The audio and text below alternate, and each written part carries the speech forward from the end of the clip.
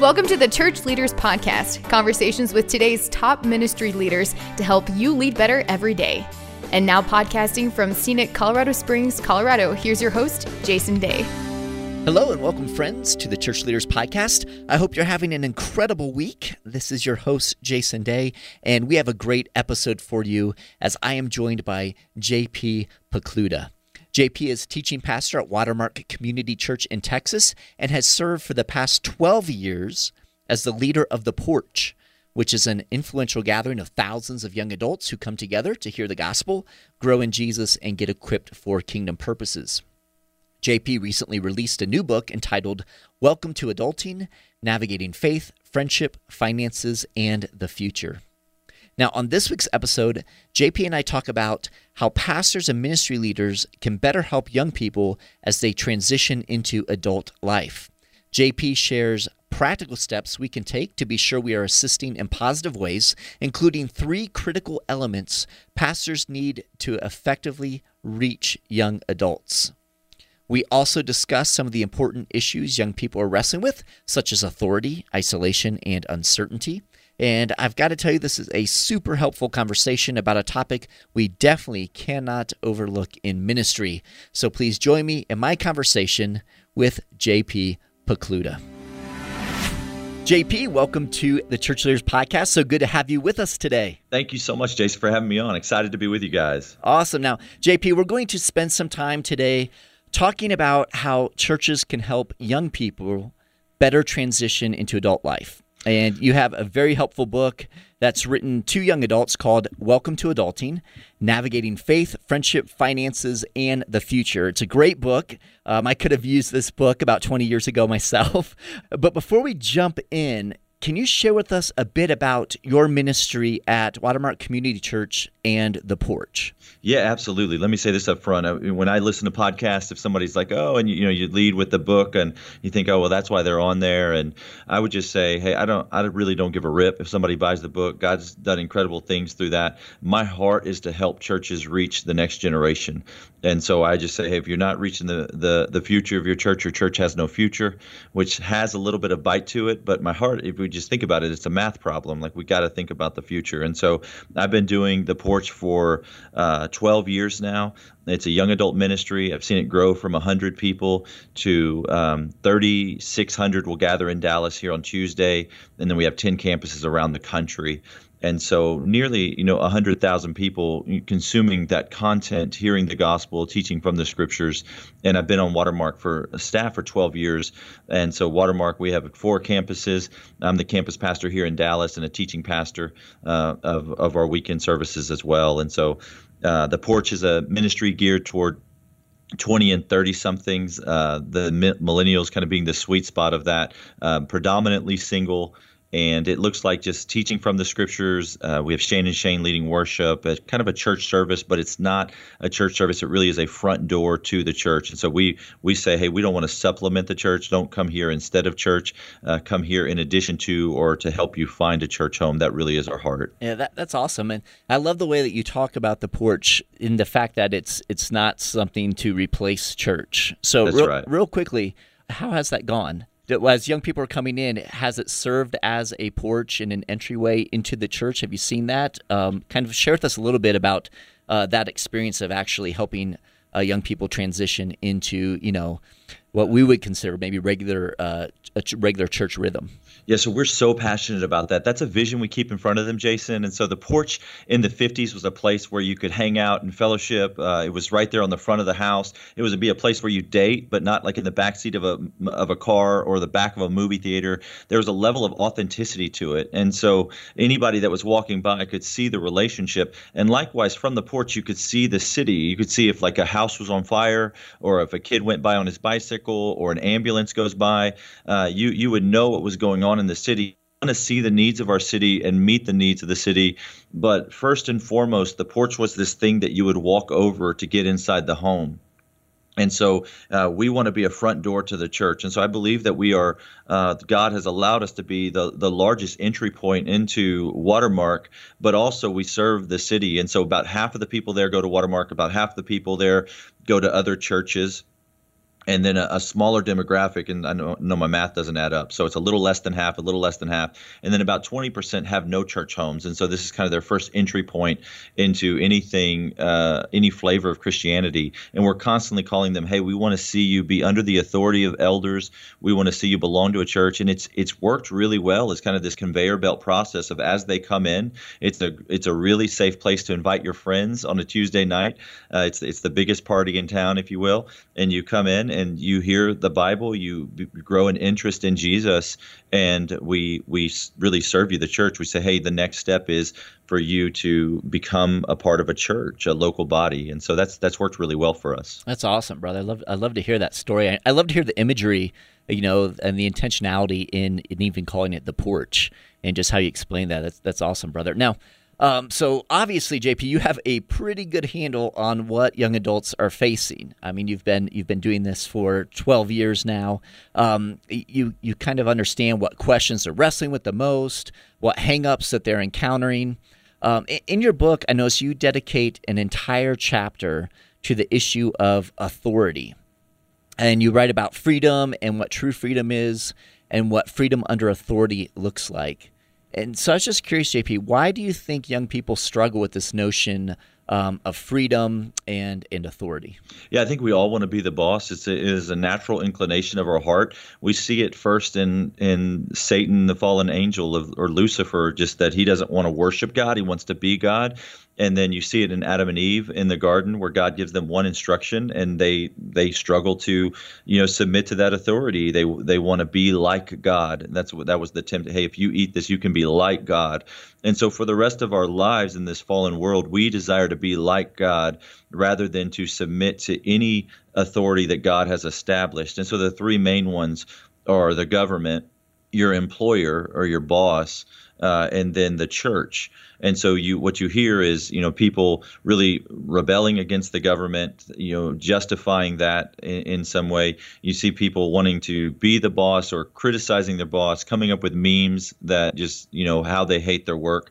And then you see people consuming content in church, consumers rather than Christians. Hey, I go to this pastor for this, and I podcast this guy for this, and this guy for this, and this guy for this, rather than sitting under the authority of a place. And they'll leave church because they don't like, the flavor of coffee that's being served. And so I think what that does is it really stunts our growth. That growth happens when we're uncomfortable, and when we sit under an authority, knowing that all authority is in some way corrupt, all authority is imperfect. But when we learn to coexist with that authority, serve under the authority, we really grow like Christ. And you think about what the scriptures speak into, like Titus 2:10, for example. It's really like, hey, listen to your harsh employer so that you make the teachings of Christ our Savior more attractive. And we see the same theme in Colossians 3 and throughout First and Second Peter. And so this is something really important that the gospel travels on, is us being great at what we do under an imperfect authority. Yeah, that's good. Let's dig a little more into authority in regard to the church. And as we're thinking about it from the perspective of the pastor, right, or ministry leaders. What do we as pastors and ministry leaders need to really understand about young people today when it comes to authority in the church? Well, that's what's great about that idea to want to be God is, and to want to, be unleashed is, we can work with that, because where I think pastors miss it with millennials is they lower the bar, they lower the ask of them, and then they try to keep them under their control. And I think what these guys want is they want to respond to a big ask. They want you to ask something huge of them, and then they want you to deploy them. And so that would be, if I could maybe tangent for just a moment, there's three things that I would say to church leaders in regards to reaching millennials that I think overlaps this. May I expound on those three things? Yeah, please. And so the first one would be, we've touched on it, but to lead with authenticity. And I would just say they don't want to follow a replica of their favorite celebrity pastor. They don't want to hear how righteous and perfect you are. They want to know that you have struggled just like they do, and they want to know that you're not pretending up there. And so you need to be honest with what's going on in your world. If you got in a fight with your wife, talk about that. If you clicked on a hashtag you shouldn't have, maybe start your message with that. And I think you're going to see them respond to that level of authenticity, because they've been turned off by the church where they had to come in and pretend like they had it all together. So lead with authenticity. The second one is to expand their vision. The biggest mistake I see people make in trying to reach millennials or young adults is they lower the bar, like, oh, will you please show up and please serve here and please hold this door, and we're having such a hard time finding volunteers. Don't do that. That's a huge mistake. You say, hey, what did Jesus do? He said, come and die. Pick up your cross and follow me. Well, first let me go bury my dad. Let the dead bury the dead. You follow me. No one who puts a hand to plow and looks back is worthy of the kingdom. Hey, sell everything you have, give it to the poor, and follow me. I mean, Jesus had these huge asks of people, and they left everything. Peter says, we've left all we had to follow you. Of course you did, because it's Jesus, and he's worthy of your life, And when you do that as a representative of Jesus, you say, hey, no, come and die, come and serve here, be bivocational. I'm going to ask you to spend your vacation on going overseas with us. These people will respond to that vision, and so expand their vision. And then thirdly, and this gets to your question directly, is deploy them. If you take this idea that they want to be in charge and you say, okay, here's the area that you can be in charge of. I'm not going to do ministry to people, but through people. And you take these millennials and you say, okay, now we want you to do ministry. Come with me to this meeting that otherwise would have been confidential, but I'm going to bring you on. We're going to call it pastor training. I want you to see me minister to someone who is suicidal. I want you to see me minister to somebody who is cutting themselves. I want you to see me minister to somebody who is contemplating having an abortion. You come with me, and we follow that model of, I do it, you watch, we do it together, you do it, I watch. Now you go do it. You are now a pastor. You are part of the royal priesthood. And so with our leaders at the Porch, we give them a budget. We have them lead ministries. They are essentially like elders. They're bivocational. These are people that corporate America is exploiting their gifts, for profitability. And so we say, no, God gave you those gifts for the church, so use them here. And they're really responding to give it to you again. Lead with authenticity, expand their vision, and deploy them. Yeah, I love that, brother. Now, let's talk a little bit about how do you go about. I'm thinking like from a local church perspective. Now, obviously, majority of churches in the U.S. aren't huge churches, right? So I'm thinking of just a typical church in the U.S. Pastors are listening in right now, and they're thinking about what you've just shared. How might they begin this process of really deploying them? What might that look like? It sounds like you have a system of some sort in place where you are helping develop these leaders, and then, like you said, giving them things. What could a typical local church begin doing when it comes to deploying these young leaders? Well, I'm not an expert, Jason. I don't presume to know all the answers, but I'd love to share just my journey and the story of how I did it, and I've seen God blessed. And if there's something that's transferable, I would encourage pastors to pick up on it. But I came into a church of 100 people, and so the Porch, when it was handed to me, it was 100 people. And so if you have a church of 100 people or somewhere around there, a little less, a little more, that's where I was. And the biggest thing that I observed within this church of 100 people were the volunteers were discouraged. And the way that they were discouraged was it would be like you'd show up on a Tuesday night, the equivalent of a Sunday morning, and it would be like, okay, you go stand at doors, you help people, you be a greeter, you be an usher, you help people find their seats, you stand at the welcome center in case anybody has a question, and you go in the parking lot and just make sure people know what doors to walk in. And that was the vision. And it was just kind of like, hey, let's pray, ready, break. Now everybody go to those stations. And you show up Tuesday and you find out what your service opportunity was, to stand at an elevator or stand at a door. And so I had this meeting, and it was just like this Holy Spirit moment where I was just like, man, if you're here, how many of you want to be greeters? Raise your hand. And like half the room raise their hand. I'm like, hey, with all due respect, we no longer have that position. You have been relieved of your position. You're welcome to go hold babies in the nursery or to serve somewhere else, but we don't need greeters here at the Porch anymore. Now, how many of you want to be ushers? And it was almost like they were like, okay, well, maybe that's what he's looking for. And so another half raised their hands. And I just said, hey, with all due respect, we no longer need ushers. You're relieved of that service opportunity. Please go serve somewhere else. We don't need you anymore. I said, here's the deal, guys. We need missionaries and evangelists. Okay, we need people who will stand at the door, who will leave their station if they see somebody's alone, something's going through. We need people who will biblically counsel somebody who's considering taking their life, who had an abortion yesterday and they came here looking for hope. We need those kinds of ministers. And we don't need people just to help them find their seats, ushers. We need pastors that will walk alongside them, who will sit with them, who will engage with them after the service, ask them what they learned, ask them, where they're at with Jesus, share the gospel, share their story in 30 seconds, 3 minutes, or 30 minutes, pointing to Christ. We need those kinds of volunteers, those kinds of leaders. And so if that's not who you are, we no longer need you serving here. And they meekly said, well, JP, we'd love to do that, but I mean, we don't know how. Oh, man, no problem. We'll train you. No, I'm not saying that if you don't know how, we will absolutely train you. And they, it was crazy, Jason, what they did. Before that moment, I was begging people to come and volunteer with us. But after raising that bar and saying, hey, we really want this, what they heard in their minds is they're like, you'll disciple us? You'll pour into us? You'll invest in us? Man, we are all in. Like we are all in. And after that, hundreds and hundreds, literally, people are lined up at the door, want to serve. We had to create another team basically to be a holding tank, like a Porch University, for them to come on for 2 months to be trained and to learn about the ministry before we placed them on a team, to respond to the demand of how many volunteers wanted to jump in with us. And so I think no matter how big your church is, whether it's 20 people or 20,000 people, the proverb says, where there is no vision, the people perish.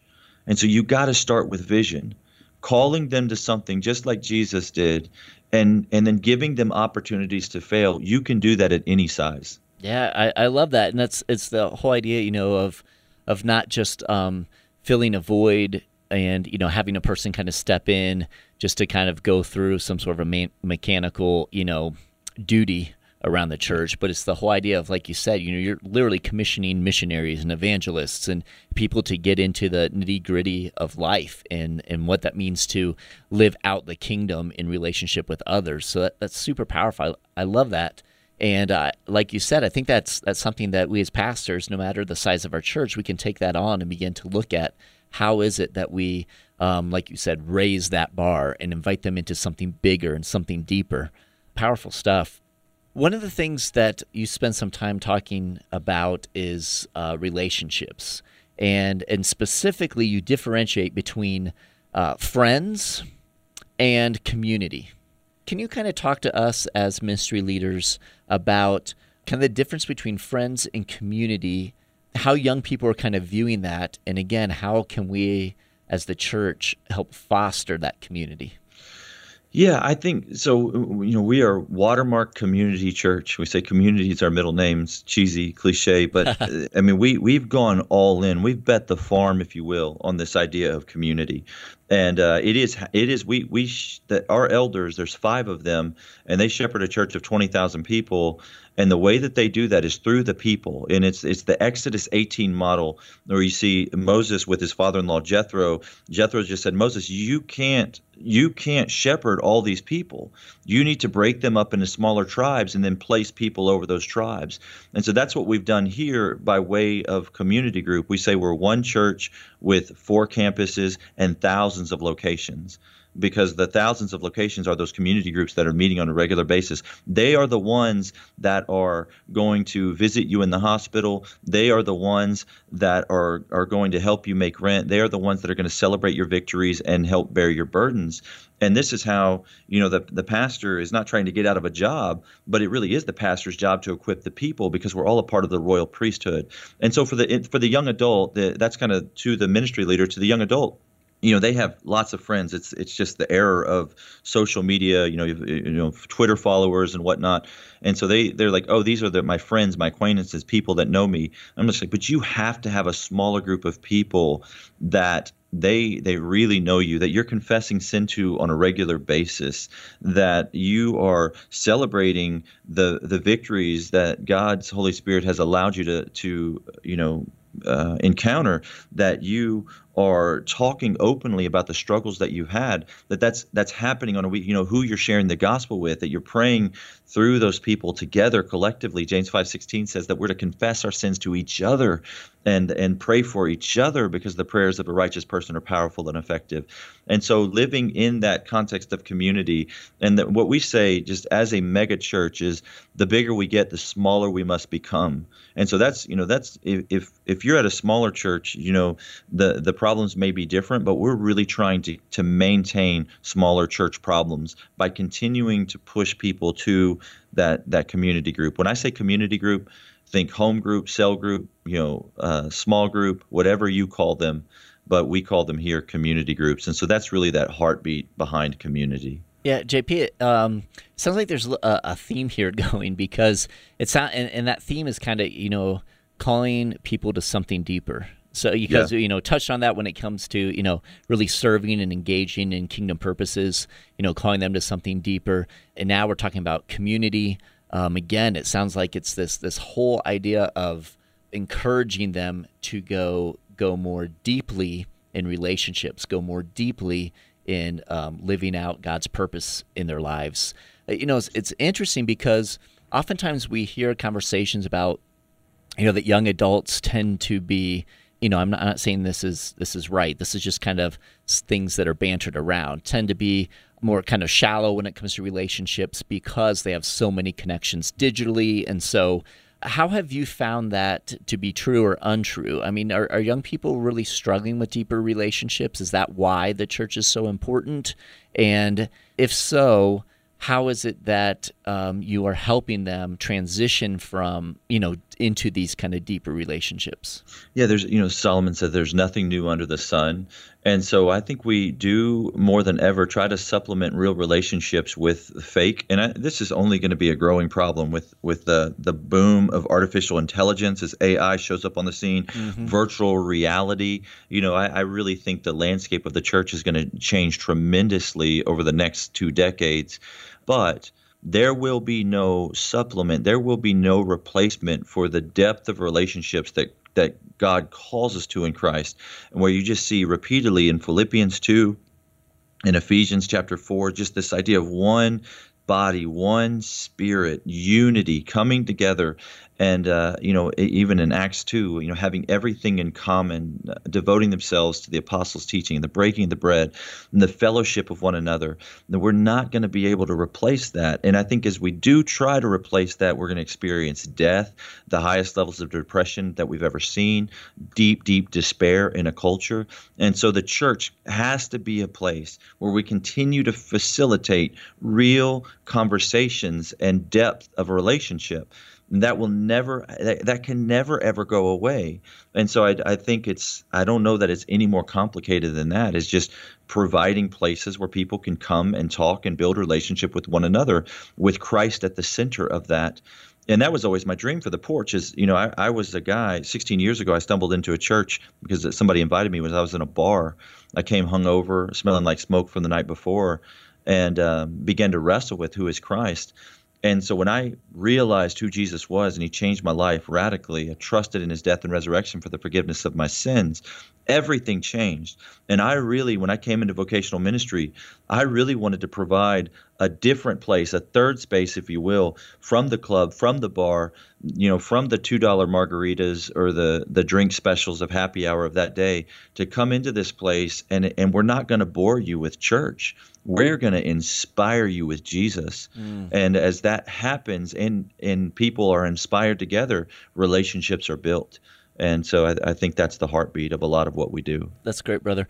Could you, as you're talking, I was just thinking, could you share maybe a few practical examples of how you structure things or exactly what you do to help people move beyond, like you said, not just be bored with church, but be inspired by Jesus? As far as being inspired, listen, Jesus is inspiring. And so I don't know how, I mean, this is transferable and practical and hopefully inspirational, but I mean, we teach the scriptures, we put the theology on the top shelf.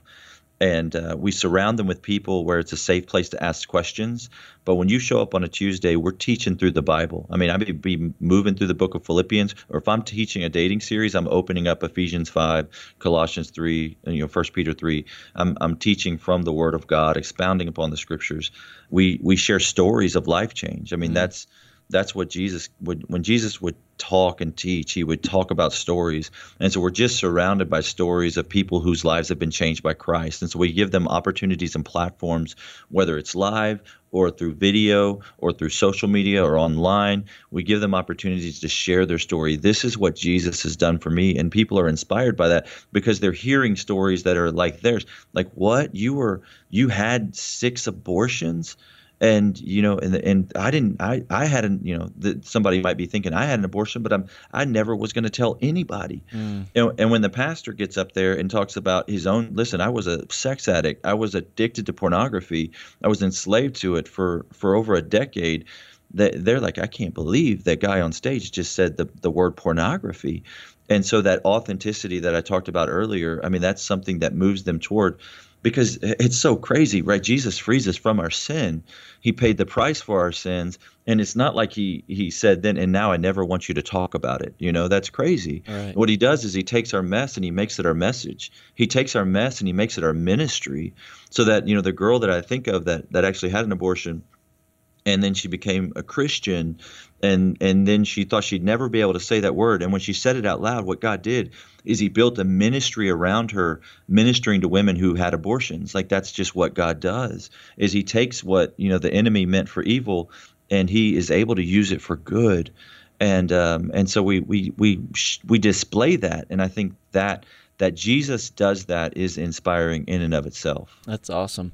Okay, you kind of queued this up a little bit. So facilitating deeper relationships. Why don't you share some practical things that you guys are doing to help do that? Yeah, so we do what's called Porch Late Night, and so there's a team. They're called Next Steps, and that team is in charge of creating events outside the Porch and outside of Watermark that are just they're just that. It's dinners. We've kind of outgrown dinners, so it's like two-stepping, or they did like a fall festival, but for young adults. So don't think campy, cheesy. I mean, they do a really great job of making it fun and meaningful. And when people can't come, they're glad they came. Because I think one thing a mistake the church makes is overpromises and underdelivers. They do everything we do everything we can to get people there, and then when they're there, they're kind of like, that was kind of lame. And so we never want to do that. We want to under-promise and over-deliver in excellence every time. And when you come into the Porch afterwards, you can go to what's called open community group. And so guys go down one hallway, girls go down the other hallway. Inside that room, at the end of the hallway, is a bunch of people just looking for community. And so they hear a vision for what community is, and they can get into a group. We also do something, that's called Group Link. I think North Point might have come up with that name, but it's just facilitating small groups. And then we have training days on the weekend where, they can come and, learn on a particular topic and those sorts of things. I love how you guys are being so intentional, and it seems like you're always in a learning process. Like, you're always, really trying to keep your thumb on the pulse and be as understanding as possible as to what's going on in the lives of young people, what's going on in the culture around that, and how that's evolving, and then how you as a church can in turn respond to that. Would you say that's been a piece over the last 12 years since you've been there of how you're going about ministry? I do think that's true, Jason. When I came in, when they asked me to teach on a Tuesday, which was such a risk, because it's like, what do I know about teaching? I feel like the only thing that I brought to the table was like, man, I know these people. I know who's showing up because I was them 5 years ago. I still remember what it was like to be single in Dallas, with the struggles of the world and everything that we're surrounded by. And so I do think that we spent a lot of time studying the souls that the Lord has entrusted to us and becoming students of them so that we can appropriately reach them. JP, young people tend to have a lot of uncertainty about the world in which we live, and maybe some questions as to how it will unfold over the course of their lifetimes. As a pastor or as a church, how do we address these uncertainties really in a way that doesn't minimize their concerns, but also helps them overcome living lives that might be plagued by worry. Yeah. Well, look, I'm incredibly biased, but I've spent the better part of the last 3 years or so coming up with a resource called Welcome to Adulting, which is exactly that. I mean, the second chapter is all about purpose. The first chapter is missing out. We cover dating, career calling in there, conflict resolution, living for something more. The whole book is really helping a 20-something find their purpose, 20 or 30-something find their purpose. And so what has been happening, and I never anticipated this because I think too small and I don't realize how big God is just that churches, around the country have been going through it together with their young adult ministry. And that's a resource that is out there. I'm sure there's lots of great ones. That's the one that I'm near and dear to and know a lot of. But we all realize that what you see in the news today are young people who've been created in the image of God. He knitted them together in their mother's womb. He knows how many hairs are on their head, and they're just missing out on their purpose because they're living for themselves. And they just need some help. Somebody comes alongside them and says, hey, let me show you what you were created for. And they really respond to that. But the problem, Jason, is I think that we all go from being the younger brother to the older brother in the prodigal son story. And so God saves us. He reaches down into the miry pit, into the muck, and he puts us on a solid rock of his son, Jesus Christ. And he cleans us up and he gives us a hope for the future. And we're so grateful. Our hearts are so thankful. But then almost overnight, we grow to this older brother status where it's like, oh, yeah. And now I don't have any patience for anybody who's lost in the miry pit, And we forget that somebody was patient with us. And so every generation thinks that every generation behind them is the most narcissistic, entitled, laziest generation. That's what you see in the news. But if you look back, consider Generation A, right? Consider the disciples, the apostles who walked with Jesus. The number one question they asked him is, what's in it for me? Right. They said, who can sit at your right and your left in your glory? Who's the greatest? It says 9 times in the Gospels they argued amongst them to who was the greatest. That's what they wanted to know. And then you look at Generation Y, and the number one question they're asking is, what's in it for me? And so this is not a new problem. And we have to stop believing that it is, so that we can increase our patience to take time to answer, hey, let me tell you what's in it for you. And let me tell you why you should give your life to this. And let me tell you why you were created, why you have breath in your lungs and your heart beats in your chest. It is for Jesus. That's powerful, JP. I love the way you frame that because I agree.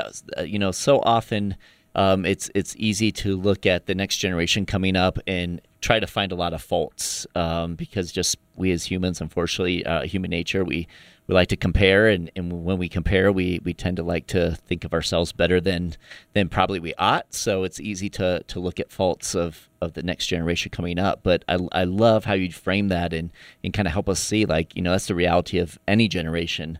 I certainly appreciate all that you're currently doing, but really all that you've learned over the last, over a decade now of ministering specifically to young adults and being a part of their journey as they've gone through this. And I love the fact that you've kind of distilled all those experiences into your newest book, Welcome to Adulting. And I can just say it's a powerful resource. As I read through it, I was just thinking, I have 2 kids, my 2 oldest, one's a 20-year-old, one's a 21-year-old, and I'm like, this book is getting into their hands because it's one of those books that's super practical, and just the way that you communicate through the book is just very conversational and encouraging. It's a hope-filled book, and that's what I love about it, right?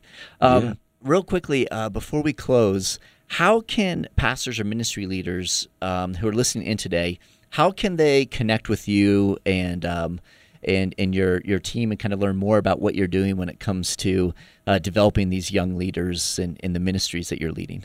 Yeah, well, anybody can email me directly. The Porch at watermark.org goes straight to me, the Porch at watermark.org.